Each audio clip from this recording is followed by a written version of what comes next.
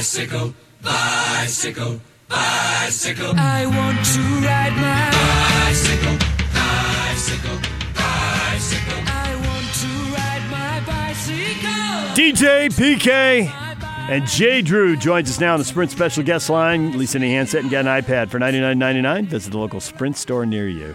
Jay, good morning. Morning, guys. All right, Jay, BYU, 2-3. You've covered them for years. What do you think and know about this team that the average fan doesn't know that would either set their mind at ease or let them know that disaster is imminent and they can at least brace themselves for it? Or maybe success is imminent and they should keep their dauber up and not get too wound up about the loss to Toledo.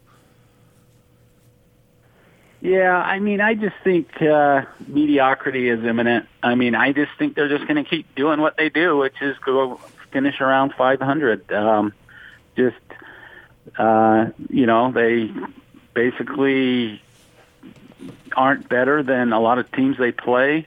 They have to play near perfect to win, which they pretty much did against USC. When they don't play perfectly, like they did against Toledo, missing a couple field goals, having the interception at the end, then they lose even to teams that they probably should beat. So it's just I called it a fragile team, and I just think they're easily breakable. And I don't know if it's their psyche, their mentality, or just the fact that they're just not really heavily talented. But they're just they are what they are, I guess, which is just pretty much an average, mediocre college football team right now. I can remember when I was walking across the stage at my college graduation and they had my announcement and they followed my name with, "He is imminently mediocre." So I can relate to the Cougars. Imminently mediocre. I mean, there was some hope when they got beat, or when they beat USC and they beat Tennessee, but I think they were really exposed against Washington, and then again the other day, the offensive line was supposed to be a strength of the team, and it's not. I mean, they struggle to pick up third and short. Sometimes the play calling doesn't seem to match the personnel they have on the field, and it just, I don't know. It just that loss at Toledo was pretty revealing. I think that if BYU fans were hoping for a 9-10 win, even 8-win season, I think that probably sent those hopes crashing down. It's just a team that just not real deep and not real explosive, so they have to, like I said, play almost perfectly to win, and they obviously didn't do that against Toledo. So what do you think can happen with Jaren Hall? I think he'll do well his first game because there's not a lot of tape on him. There's not a lot of film out there, and I think South Florida doesn't look like a very good team, so I think he should do well. I think the true test will come against Boise State and Utah State in his second and third games. But he's an excellent athlete. He's very confident. It seems like the players are really confident in him, at least the ones that talked to us after the Toledo game. So I think he'll do well off the bat, but I think it'll be a little bit like the USC guy, Keaton Slovis. I think once there's film out on him and teams can adjust to him, that it might be a different story. And obviously the talent level of the teams they play will go up in his second and third games. How about that, DJ? Jay Drew saying, "I think he'll do good off the bat." I see what he did there. Baseball reference. That was a baseball joke. I got it. He's capable of playing two unintentional, sports. but you'll take it? I'll take it. Just take it. Yeah. So it's fun to talk about quarterbacks, especially at BYU. There's a long tradition of that. But everybody's running the ball on these guys. BYU has given up almost 221 yards a game. That is ranked 118th out of 130 schools. Why are they struggling to stop the run? I mean, this is really bad news. Yeah, I think part of it is, you got to go back to, it's a really young, inexperienced linebacker core. I think that's probably the heart of it. But I think a little deeper, they don't seem to have an identity. They go from a 3-man front to a 4-man front, and then it seems like they're still experimenting in a way. They don't really know what they're going to hang their hat on. They rotate almost like hockey shifts with their defensive linemen, and I know they're trying to keep them fresh and all that, but it seems like they need Kairos Tonga on the field on every play, and they just don't have that. And maybe it's because of his conditioning. I don't know, but if I were to put a finger on why they can't stop the run, I would say, number one, the linebacking core is very new, young, and inexperienced, and number two, they just don't seem to have an identity yet of really what they want to do. So since it's imminent mediocrity, that doesn't bode well. What's going to happen then with the administration as far as what they do with the coaches? Wow, that's the whatever $64,000 question or whatever it is. I mean, it's just it's almost like I have different thoughts on it week to week. Obviously they beat USC, and everyone thinks Kalani's maybe bought himself a couple more years, and then they look pretty bad at home against Washington, and maybe you can chalk that up to Washington's really good. But then this loss at Toledo, I think, was inexcusable as far as Kalani's future goes. It's just there's too much funding for this program.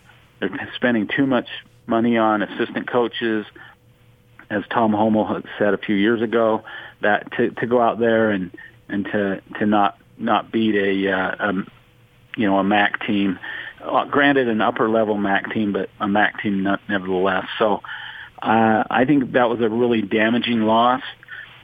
What they'll do, I don't know. I mean, honestly, everybody's speculating, and I guess I would include myself in that. But it's just, Tom Homo is really, he doesn't talk to the media a lot. He really doesn't. If you look at what other ADs do, including Mark Harlan at Utah, so it's really difficult to get a read on kind of what he's thinking, and so who knows? I guess is my short answer. So that's probably an accident, huh, Jay? What? That he doesn't talk to the media a lot. No. I didn't ask you. Oh. That's probably a what? It's probably not an accident, is it? Right. Oh, I mean, he doesn't want to be. Yeah, he doesn't want to be grilled on this. It would be hard to answer this publicly. We're not halfway through the season yet, so there is an argument for just letting it play out, and maybe it will all be clear. Yeah. I think that's probably what they're going to do. I think they got to consider what's this doing to recruiting and other things. I mean, there's a lot of other things to consider, but obviously it appears that that's the tack that BYU administrators are taking, is to let the season play out and then decide. Okay, so with that in mind, going forward, I think most folks have an understanding of what they're up against, and they're up against more than they've ever been up against since pre-Lavelle Edwards days. So with that in mind, if they can find a way to get to 8 wins, I think most folks would consider that fairly successful, or successful enough under the circumstances. How close are they to getting to that? Because you say it's eminently average or mediocre, but it doesn't seem like they're that far away from getting to where they could at least sell it as a decent season and a decent program.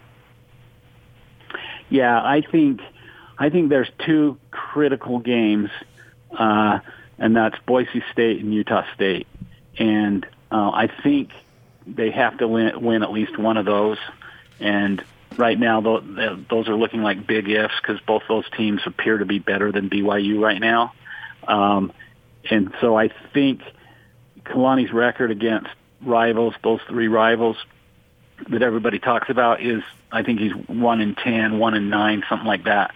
So if they go out and lose again to Boise State at home and then Utah State on the road, that would really be tough to ignore if you're a BYU administrator. But another bottom line is how many people are going to show up to that Boise State game, but then also down the road when they play Liberty and Idaho State. And if the fans vote, by not showing up, that's another bad sign for Kalani, I think. I would agree with that. I think fans, no one fan has that much power, but all fans together have a tremendous amount of power. So I'm with you on that. And when fans vote with their wallet and they do or don't show up, I think that speaks volumes. But I would say, and you can correct me on this if you want, that if they split those 2 games with Boise State and Utah State, if they beat everybody else, and they're 8-4, and what did you really expect? Yeah, I totally agree. I think if they get to 8 wins, it's they can consider it a success. But for sure, yeah, I would totally agree with that. I think they can probably stumble one more time, maybe 2, maybe that San Diego State game at the end. But yeah, I don't think they can afford to lose more than 2 more games and basically keep everybody happy, so to speak, and keep people saying that it was a successful year. You talk about not having depth. What's been the issue there? They just can't find the players? Yeah, there's a lot of things. Retaining players, everyone knows that academically it's a very difficult school, and it's not only difficult to get kids into, it's difficult to keep them. And a lot of these guys that have been in the transfer portal have left. It's because they haven't been able to, to cut the mustard academically. And so that's a big part of it. I mean, you go back and look, when they opened against Utah, their starting safety was a kid named Hayden Livingston, who's also the holder. And he's a freshman walk-on, returned missionary. And they're trying to beat Utah with a freshman walk-on returned missionary at safety. It's just to me, that tells you they have no depth.